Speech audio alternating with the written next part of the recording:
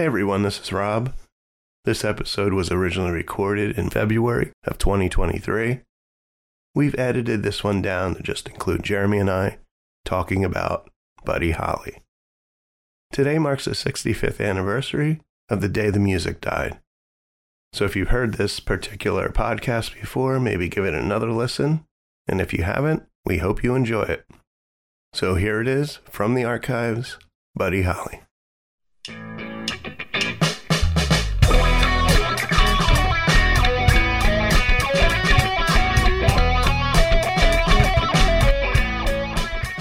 Buddy Holly, his real name was Charles Hardin Holley, and it was spelled Holley.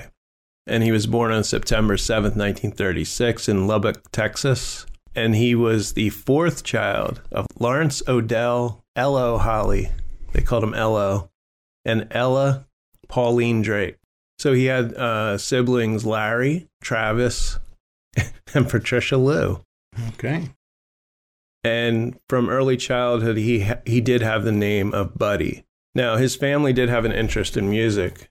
All his family members except his father were able to play an instrument or sing.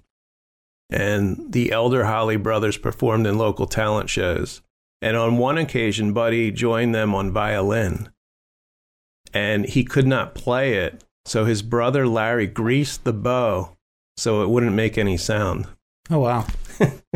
So he's just mimicking playing the violin. And then during World War II, Larry and Travis were called to military service. And when Larry returned, he brought with him a guitar he had bought from a shipmate while serving in the Pacific. And then at age 11, Buddy took piano lessons but abandoned them after 9 months. He switched to the guitar after he saw a classmate playing and singing on the school bus. And then his parents eventually bought him a steel guitar, but he insisted he wanted a guitar like his brothers. And then his parents bought him a guitar from a pawn shop, and his brother, Travis, taught him how to play. So then Buddy went to Roscoe Wilson Elementary, and he became friends with Bob Montgomery. And the two started playing together, practicing songs, and they would listen to radio programs like the Grand Ole Opry, Louisiana Hayride, and stuff like that. And at the same time, Buddy would play with other musicians he met in high school, including Sonny Curtis and Jerry Allison. And in 1952, Buddy and Jack Neal participated as a duo billed as Buddy and Jack in a talent contest. In 1952, Buddy Holly made his first appearance on television. And the following year, he formed the group Buddy and Bob with his friend Bob Montgomery. Now, in 1955, after opening for Elvis Presley, he decided to pursue a career in music. So I guess Elvis was a big influence on Buddy. Now, he opened for Elvis 3 times that year. Now, this was early on in Elvis's career. And it might have been like the Louisiana Hayride. I think I recall, these small shows, outdoor shows. And his band shifted from country and western to entirely rock and roll. And in October of that year, in 55, he opened for Bill Haley and his Comets. And he was spotted by Nashville scout Eddie Crandall, who helped him get a contract with Decca Records. So that's the beginnings of, his career. So one thing led to another. And it helps a little bit, I guess, opening for Elvis. But like I said, Elvis, I don't know, in 55, Elvis was, I don't know when Elvis broke out. Crandall persuaded Grand Ole Opry manager Jim Denny to seek a recording contract for Holly. They sent a demo tape, which Denny forwarded to Paul Cohen, who signed the band to Decca Records in February 1956. Now, in the contract, Decca misspelled Buddy Holly's last name as Holly. Mm-hmm. And from then on, he was known as Buddy Holly. That's spelling instead of his, the real spelling of his name. January 26, 1956, Holly attended his first formal recording session, which was produced by Owen Bradley. He attended 2 more sessions in Nashville, and Holly became increasingly frustrated by the lack of creative control. Now, I watched the Buddy Holly story with Gary Busey, and you'll see where he And I know a lot of stuff in that movie is fabricated. Maybe, yeah, fabricated. But Buddy really Buddy was one of the first producers of his own music. Mm-hmm. You know, these record companies had their own producers, and they kind of wanted to sway you in different directions, maybe something you didn't want to do. And I noticed the early songs were they wanted him to do more country. They didn't know what he was like with the rock and roll. It was fairly new, that style of playing guitar. You can't imagine first hearing that music, like new, like what is this? Right. The fast, chord changes, just I don't know. It was a little bit more hectic than, country song. Mm-hmm. So in April 56, Decca released Blue Days, Black Nights as a single. Also a single, Modern Don Juan. And neither single made an impression. So on January 22nd, 57, Decca informed Holly his contract would not be renewed, but insisted he could not record the same songs for anyone else for 5 years. Oh, jeez. But Buddy Holly, like I said, if you haven't heard him, he didn't live very long, and he wrote over 200 songs. Now, he started writing songs when he was 15, but not, they weren't that good. But just this period where he, just a short period of time, let's say 4 years, 3 years, he wrote over 200 songs.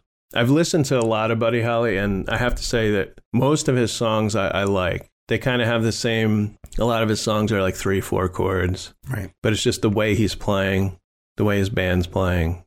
Around, I think before this, I think when he got the contract, he might have had the band The Crickets, which were Allison, Holly, and Malden. But again, he was unhappy with Decca and lost the contract. So together with Allison bassist Joe B. Malden, rhythm guitarist Nicky Sullivan, he went to Clovis, New Mexico to record with Norman Petty, who produced and promoted some successful songs at the time, which was Party Doll and I'm Sticking With You, which I guess were 2 hit songs.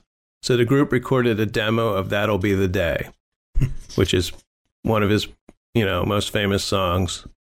And he previously recorded this in Nashville. But now he was playing lead guitar, and he finally got the sound he desired, that he wanted.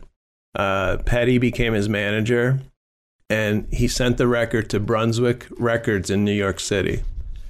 So Holly was still under contract with Decca, and he could not release the record under his name.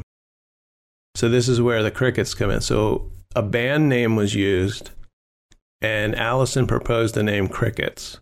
Brunswick Records gave Buddy a basic agreement to release That'll Be the Day, leaving him with both artistic control and financial responsibility for future recordings. So Petty and Holly, Petty the manager, later learned that Brunswick was a subsidiary of Decca, the record company that released him. Right. And they legally cleared future recordings under the name Buddy Holly. Recordings credited to the Crickets would be released on Brunswick. And then the recordings under Holly's name were released on another subsidiary label, Coral Records. And he concurrently held a recording contract with both labels. But it's weird that this one, Brunswick, was owned by Decca. So That'll Be the Day was released on May 27th, 1957.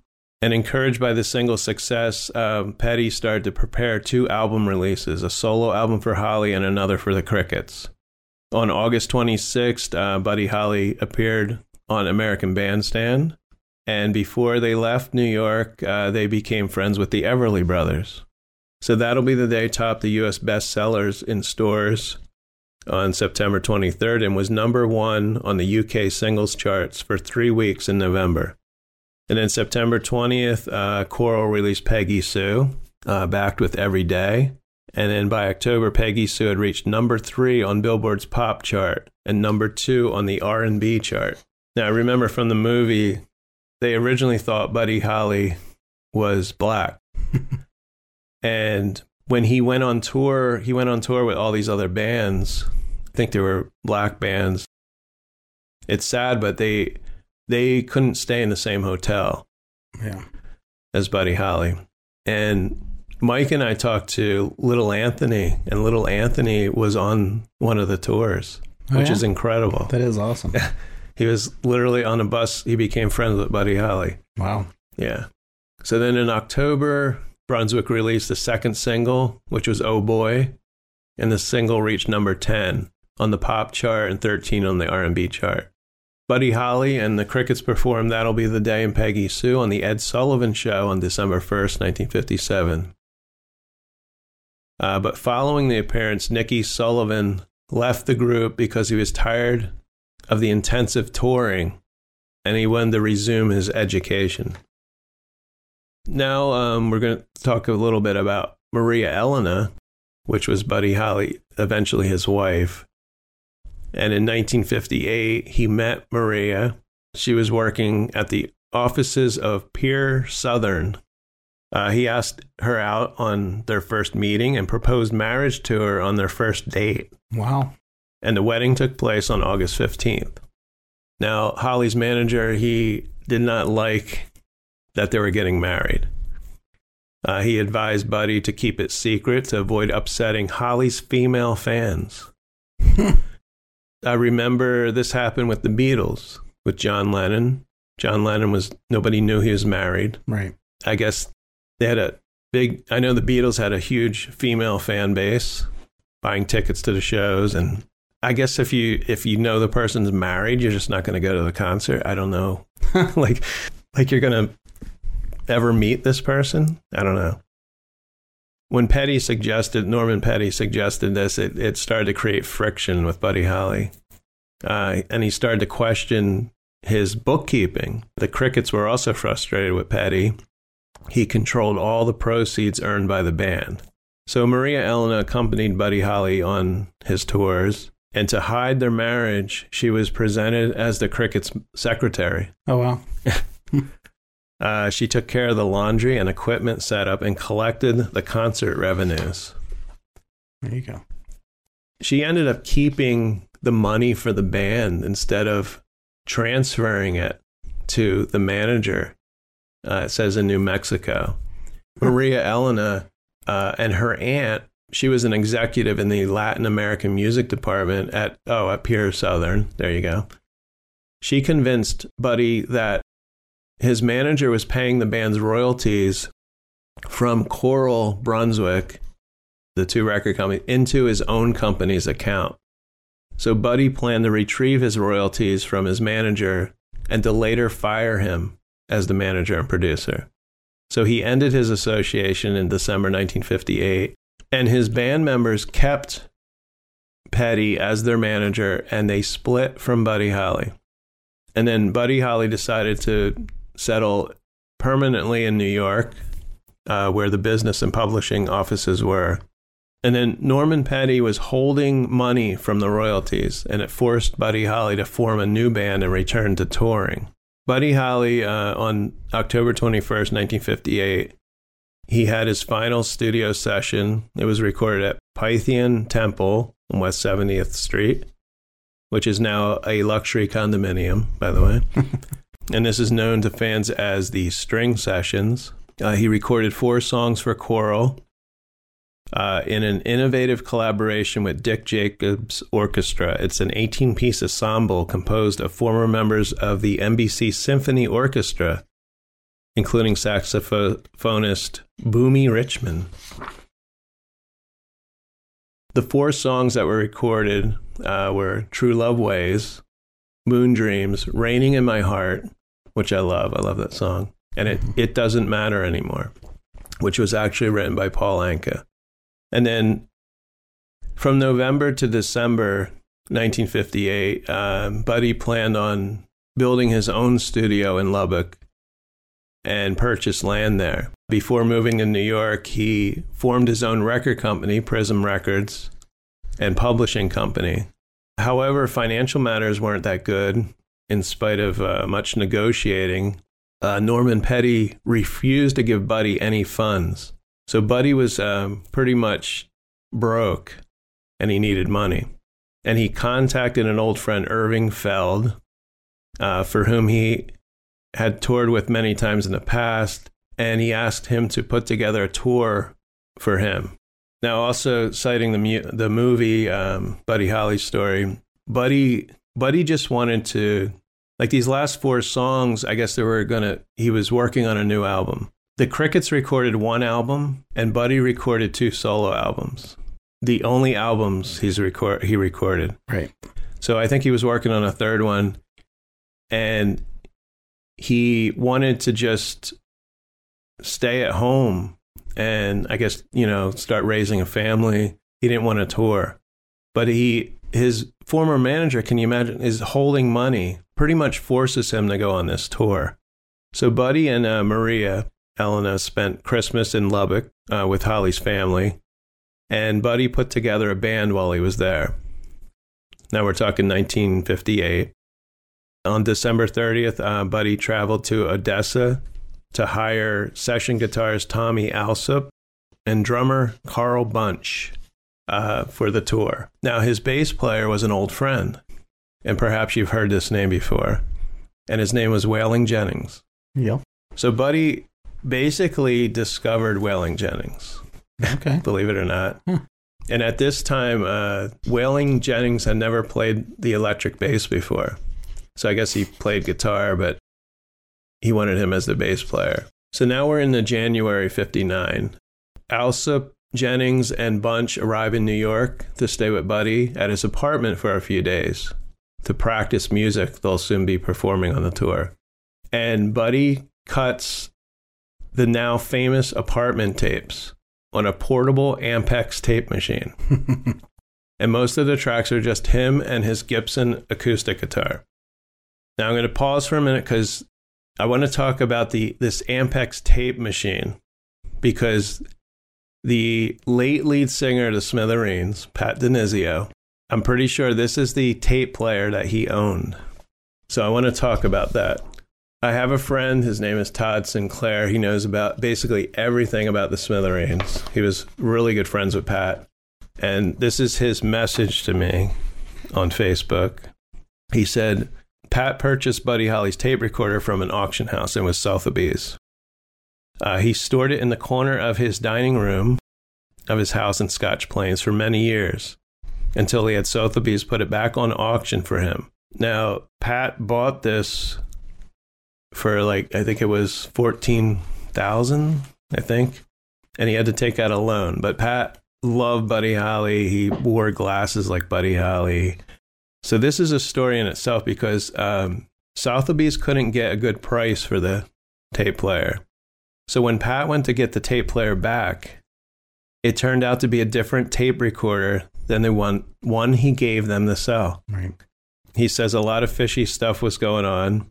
Pat thought maybe someone stole it, and then maybe Sotheby's tried to replace it with a fake to try to cover it up. But I don't think this tape player's ever resurfaced. That's what's weird, Okay, so Pat got his story about Sotheby's in the New York Post, page 6, gossip column, right? The gossip column. Nice. Yeah. This was from the New York Post. It was an article, and it's from August 1999.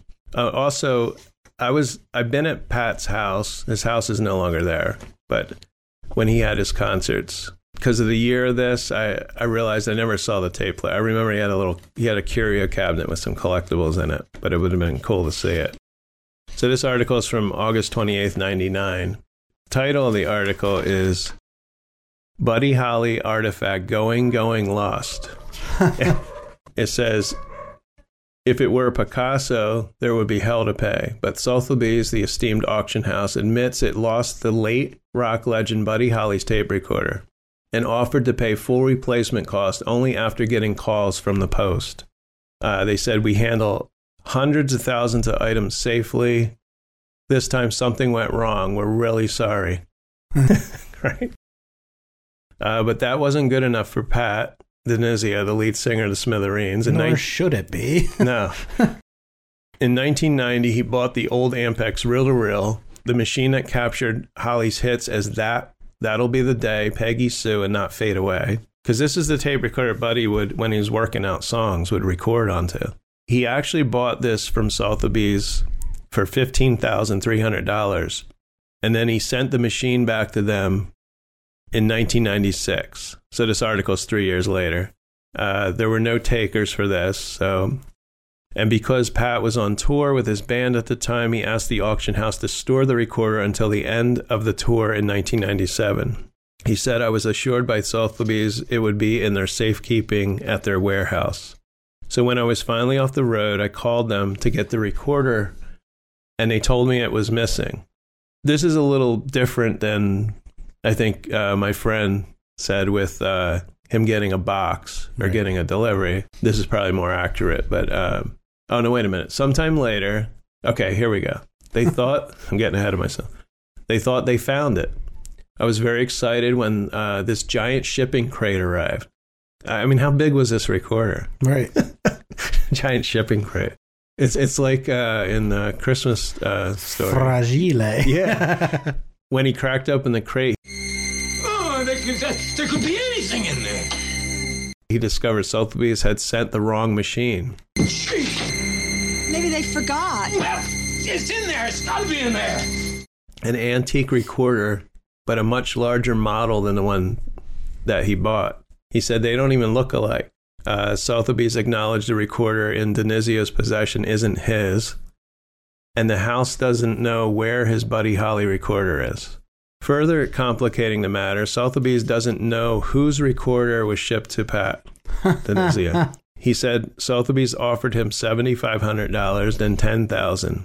But after the Post called the auction house to get a comment, Sotheby's upped its offer to $15,000. My friend Tom told me that Pat actually got more than that. Then he ended up getting more than that. So that's an odd thing right there. So now we're back. Buddy Holly's apartment, January 1959. So Tommy Alsop does some guitar work and tries to teach Wailing the fundamentals of bass. Carl Bunch practices diligently to get Jerry Allison's drum work down pat, because they're replacing, of course, the Crickets. Right. These people. Now, this is a little odd, but both Buddy and Maria have nightmares the night before Buddy leaves for Chicago. Doesn't say what, and Buddy is reluctant to leave his wife, who is now expecting their first child. She begs to go on tour, but Buddy says no. So the next day, Buddy, Tommy, Waylon, and Carl ride a train to Chicago, and there they meet other acts for a rehearsal before taking off by bus for the first stop on, it's called the Winter Dance Party, and it was January 23rd, 1959 in Milwaukee, Wisconsin. That's where it started. So a little bit about the Winter Dance Party is the amount of travel involved created logistical problems. The distance between the venues had not been considered when scheduling performances. And adding to the problem, the unheated tour bus twice broke down in freezing weather with dire consequences.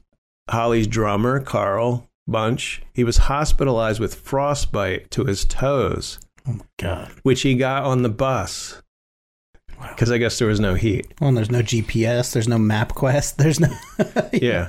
Buddy decided to seek other transportation. So on February 2nd, before their appearance in Clear Lake, Iowa, Buddy chartered a 4-seat Beechcraft Bonanza airplane for Jennings, Alsop, and himself from Dwyer Flying Service in Mason City, Iowa. So his idea was to depart following the show at the Surf Ballroom in Clear Lake and fly to their next venue, which was North Dakota, allowing them time to rest and just avoid the rigorous bus journey. Immediately after the Clear Lake show, which ended just before midnight, Alsop agreed to flip a coin for the seat with Ritchie Valens, who was famous for La Bamba. So Valens called heads, and he won, and he reportedly said, "That's the first time I've ever won anything in my life." And this is leading up to something, and you're going to think back on that quote. So Waylon Jennings gave up his seat to J.P. Richardson, which was the Big Bopper, who had influenza, and he complained that the tour bus was too cold and uncomfortable for a man of his size. Was he big or was he tall? Or both? I just think he was big. Okay.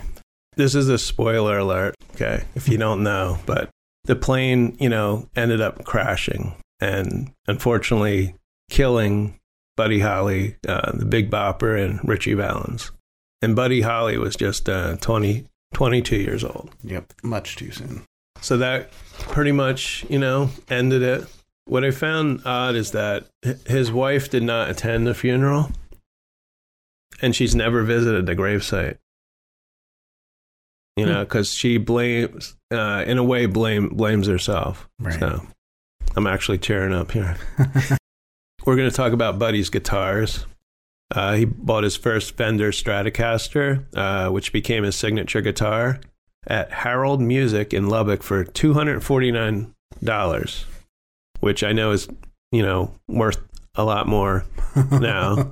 And that was his 1954 Stratocaster, which was stolen during a tour in his stop in Michigan in 1957. And I'm going to talk a little bit about that guitar in a minute.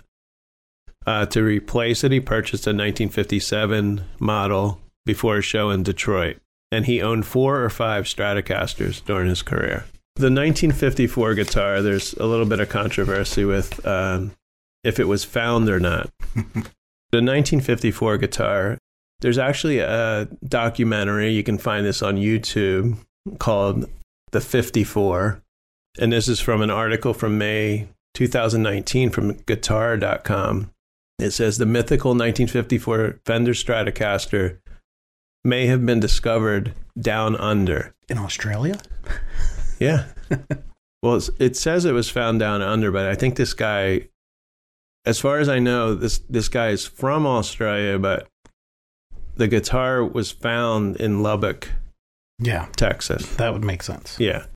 So the guy's name is Gil Matthews. He's a drummer, producer, and he's a Fender collector. He purchased this 2 decades after the plane crash, and cross-examination by experts point to a high probability that the guitar in Matthews' possession is indeed Buddy Holly's Stratocaster. But then if you go on YouTube, you'll see comments and other articles that claim that it's not.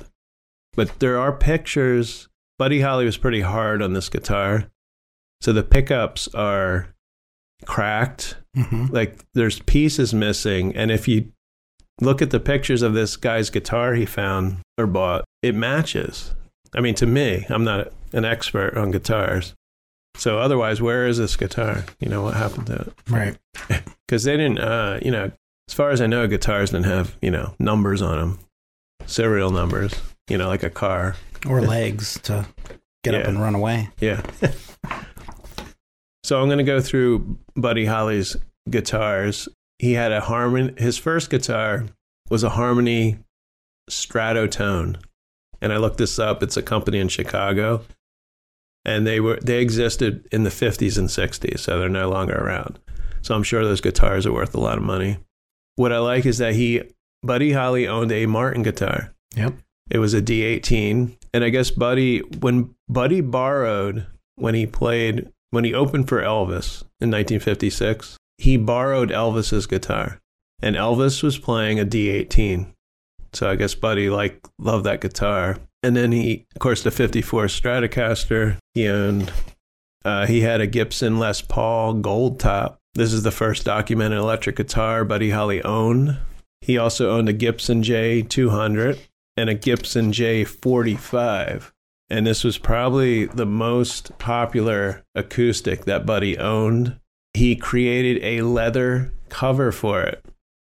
And he composed a lot of songs on this guitar. So the leather cover included his name on the face of the guitar, and it has the songs from his first Decca single, Blue Days, Black Nights, and Love Me on opposing sides of the top and body by the neck, as well as having Texas spelled out along the bottom portion of the guitar. Now this guitar, I don't know if he still owns it, but Gary Busey owned this guitar. In 1990, get this, he paid $242,000 for the guitar. Wow. And he said it was most of the money that he made from the movie, The Buddy Holly Story. Okay. And I also found, believe it or not, video, of course, on YouTube. It's from 1991 when Gary Busey was on Arsenio Hall. he has the guitar with him. Mm-hmm. And he's playing the guitar. And of course, it's a strange interview, you know. Gary Busey, never. Yeah. You know, I met Gary, the infamous Cherry Hill show. Yeah. I got him to sign my Buddy Holly story poster, but we can't talk about Gary anymore. No. So then the other guitar was a 1958 Fender. And this was the last guitar that Buddy Holly played, his last show. The legendary singer Dion was asked to safeguard this guitar on the bus the day, you know, when they took the plane and the plane crashed. And I think this guitar might be in a museum. I know there's a museum in Lubbock. Not sure where this guitar is. Okay. But it was fairly new guitar because it was 1959 when Buddy Holly died. And this is a 58. Right. Next, I want to talk about Buddy Holly's famous glasses.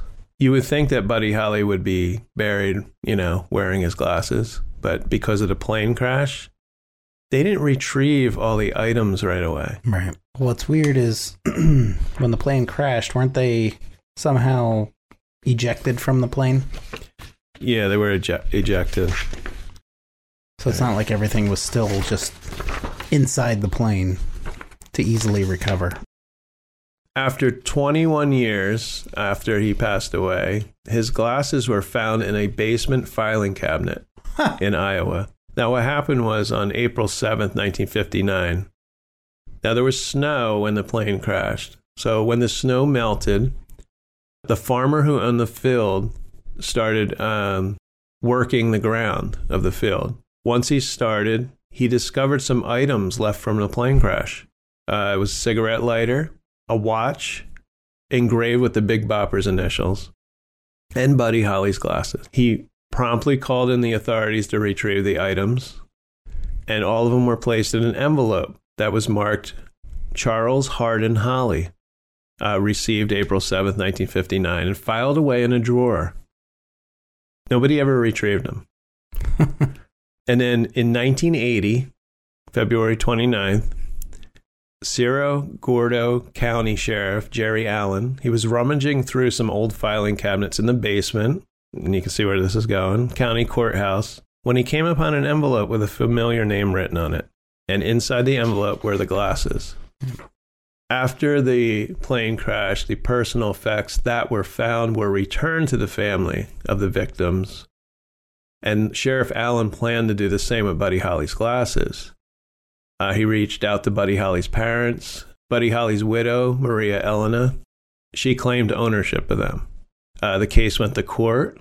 The judge ruled in favor of her, and she held on to the glasses for a number of years and then sold them in 1998 for $80,000. And she sold them to the organization that built the Lubbock Buddy Holly Center. And the glasses are on display today. Very cool. Yep. And by the way, Maria Elena is still alive. I figured that just by the way you were kind of speaking of her. Yeah. She remarried. Because you said something about to this day she still hasn't visited his grave. She remarried and she has a couple kids. In fact, Pat DiNizio, like I said, such a fan of Buddy Holly. There's a Smithereens song called Maria Elena, which is a great song. There is a Buddy Holly Center if you want to go visit it. It's in Lubbock. In 1980, a guy by the name of Grant Speed sculpted a statue of Holly playing his Fender. Other memorials include, there's a street named in his honor. And then the Buddy Holly Center contains a museum of Holly memorabilia and fine arts. And the center is located on Crickett's Avenue and one street east of Buddy Holly Avenue. Groundbreaking was held April 20th, 2017 for the construction of a new performing arts center in Lubbock, the Buddy Holly Hall of Performing Arts and Sciences. And it's a downtown $153 million project. And it says expected to be completed in 2020. But I figure because of COVID, maybe they're still working on it. So Buddy Holly had influence on the Beatles. John Lennon and Paul McCartney, they saw Buddy Holly for the first time when he first appeared at the London Palladium. It says they studied Buddy Holly's records, learned his performance style and lyricism, and based their act around his persona. in the beginning, the Beatles. They also chose their name, I don't know if this is true, because of the Crickets. They chose the name the Beatles. Oh, okay, yeah. That's interesting. And Paul McCartney owns Buddy Holly's catalog of songs. Now, Bob Dylan, believe it or not, on January 31st, 1959, 2 nights before Buddy Holly's death, Bob Dylan was 17 years old, and he attended a performance in Duluth at 17, Bob Dylan song. Mick Jagger saw Buddy Holly performing in Woolwich, London, during a tour of England. So there's been some films about Buddy Holly. Most notably, the Buddy Holly story is 1978, and of course Gary Busey played Buddy Holly. Mm-hmm. Gary sang the songs. He played the songs in the movie. Oh, wow. Cool. And like I said, I just watched it. I just got the DVD. But the film was widely criticized by Buddy Holly's friends and family for its inaccuracies. Paul McCartney, because of this film, I guess he didn't like it either. It led him to produce and host his own documentary about Buddy Holly in 1985, titled The Real Buddy Holly Story. And it includes interviews with Keith Richards, Phil and Don Everly, Sonny Curtis, Jerry Allison, some people in Buddy Holly's band, Buddy Holly's family, and Paul McCartney, among others. I don't know where that's available. And of course, in 1987, Marshall Crenshaw portrayed Buddy Holly in the movie La Bamba. Mm-hmm. There's a documentary, Buddy Holly Rave On, and it aired on BBC in 2017. So those are films that you can check out. And then there's some books. We got Rave On by Philip Norman from 2014. That's 352 pages. Buddy Holly, A Life from Beginning to End. Now, these two I'm going to mention are very short books if you don't have much time to read. Mm-hmm. This is by a company called Hourly History, and they've put out tons of books on musicians. I guess they're short reads just to get just what you need to know. Yeah. 45 pages. Oh, there you go. There's another one, Cold Days, Hot Nights. It's about Buddy Holly and the Crickets British tour. I'm going to actually get this because it's 62 pages. But that sounds interesting. And then there was a real person named Peggy Sue. Yes. So she wrote a book. Her name is Peggy Sue Gerron, Gerron. This book was from 2015, 344 pages. Whatever Happened to Peggy Sue, a rock and roll memoir. We got Buddy Holly, Learning the Game by Spencer Lee in 2019. So that's a pretty recent book, 434 pages. These are the earliest ones, and believe it or not, they both have the same name. The Buddy Holly Story by John Tobler from 1979. Okay. And then there's another one, The Buddy Holly Story by John Goldrosen, 1979, like I said. And Rolling Stone said this is the best rock biography ever. But that was probably from 1979. Okay. And those you can find, even though they're that old and they're out of print. You go on eBay; they're pretty reasonable.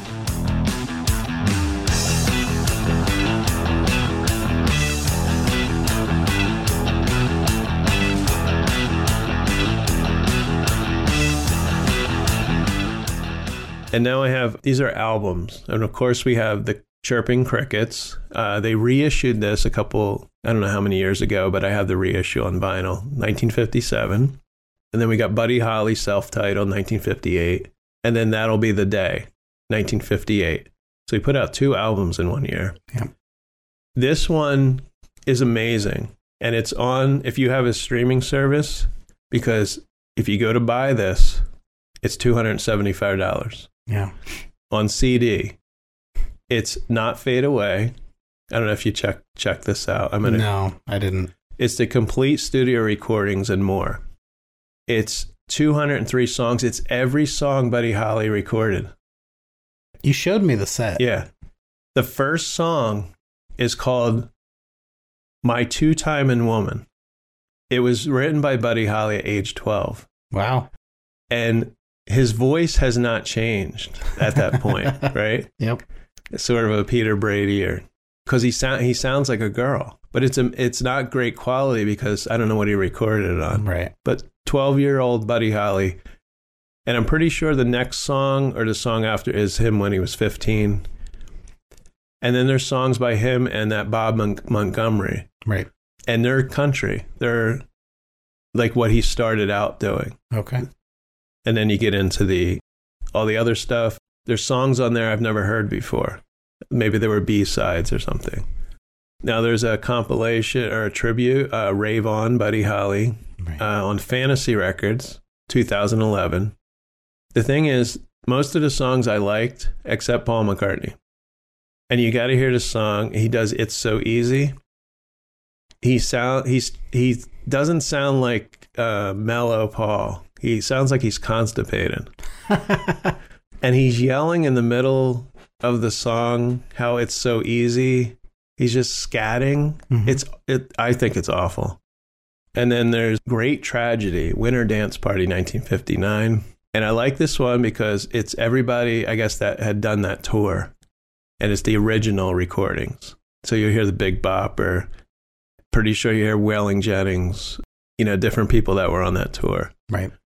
Now, when I look this up, don't confuse this. There's another album by the same name. It's called also Winter Dance Party by the Space Shits. Space Shits? It's a punk band. Okay. And the cover of the album is similar to the original tour poster. You might get confused if you look up Winter Dance Party. Like, what the hell? This isn't Buddy Holly. Right. And then there's also a ton of other albums and greatest hits, and I'm sure there's hundreds that you can find. Now, lastly, believe it or not, I came up with a top 10 list of cover songs, Buddy Holly cover songs. And these are in no particular order. Pat DiNizio put out, I think it was called Buddy Holly, Pat DiNizio, something like Pat DiNizio. Okay. All Buddy Holly songs. Yep. Pat hired a guy that worked with the Four Seasons to do strings. I mean, there's other people on there. He's got a string section on some of the songs. Mm-hmm. But my favorite is Learning the Game that Pat does. Now, this next one, I've liked this since I heard it. I don't know when I first heard of Buddy Holly. It might have been Linda Ronstadt doing a Buddy Holly. Maybe I didn't know it was Buddy Holly. But anyway, The Knack. Oh, yeah. Heartbeat. Maybe I didn't even know it was a Buddy Holly song at the time. I don't know. When that album came out. I love The Knack. Raining in My Heart by Leah Sayer. I like that one. I like that song. There's a woman by the name of Skeeter Davis. Oh Boy. So her version is pretty good. I can't tell you what albums these are on, but I just came up with these. Ricky Nelson. Not Rick Nelson, but Ricky Nelson. True Love Ways. And he recorded this song 4 days before his plane crash. Oh, man. Yeah. So try not to record Buddy Holly's song and then go on a plane. Yeah. Advice there. We got Marshall Crenshaw, Crying, Waiting, Hoping. Mm-hmm. And that is from La Bamba when he performed that song. It's So Easy, Linda Ronstadt. That'll Be the Day by the Everly Brothers. And then John Lennon, he had an album, I think it was called Rock and Roll. And he does Peggy Sue. And he sounds really close to Buddy Holly on the song. And he doesn't sway too far from the original. Some people take it a different direction and it doesn't sound good, but just a great rendition of that song. And then last of all is Rave On by the Nitty Gritty Dirt Band. So those are there were 10 there, cover songs. I was surprised, you told me we were doing this episode and there was a lot of, topics to cover. But I started listening to Buddy Holly just to try and know better what we were going to be talking about. And I was blown away at how many songs I had already known without realizing who had written them or who had performed them. I think I just had a Buddy Holly playlist on Apple Music. Mm-hmm. And I want to say the first 20 songs that played, I knew in some way, shape, or form. Yeah. And then other songs that I listened to, I could visualize or hear those guitar riffs in other music or, what was utilized from Buddy Holly's music later in the 60s, 70s, 80s. So that to me was something that was interesting and something I picked up on as I was, going back and listening to the music. Yeah, I think he had a great influence. I mean, it was 1959, so, rock and roll was just beginning. Yep. I think it's amazing that he wrote that many songs.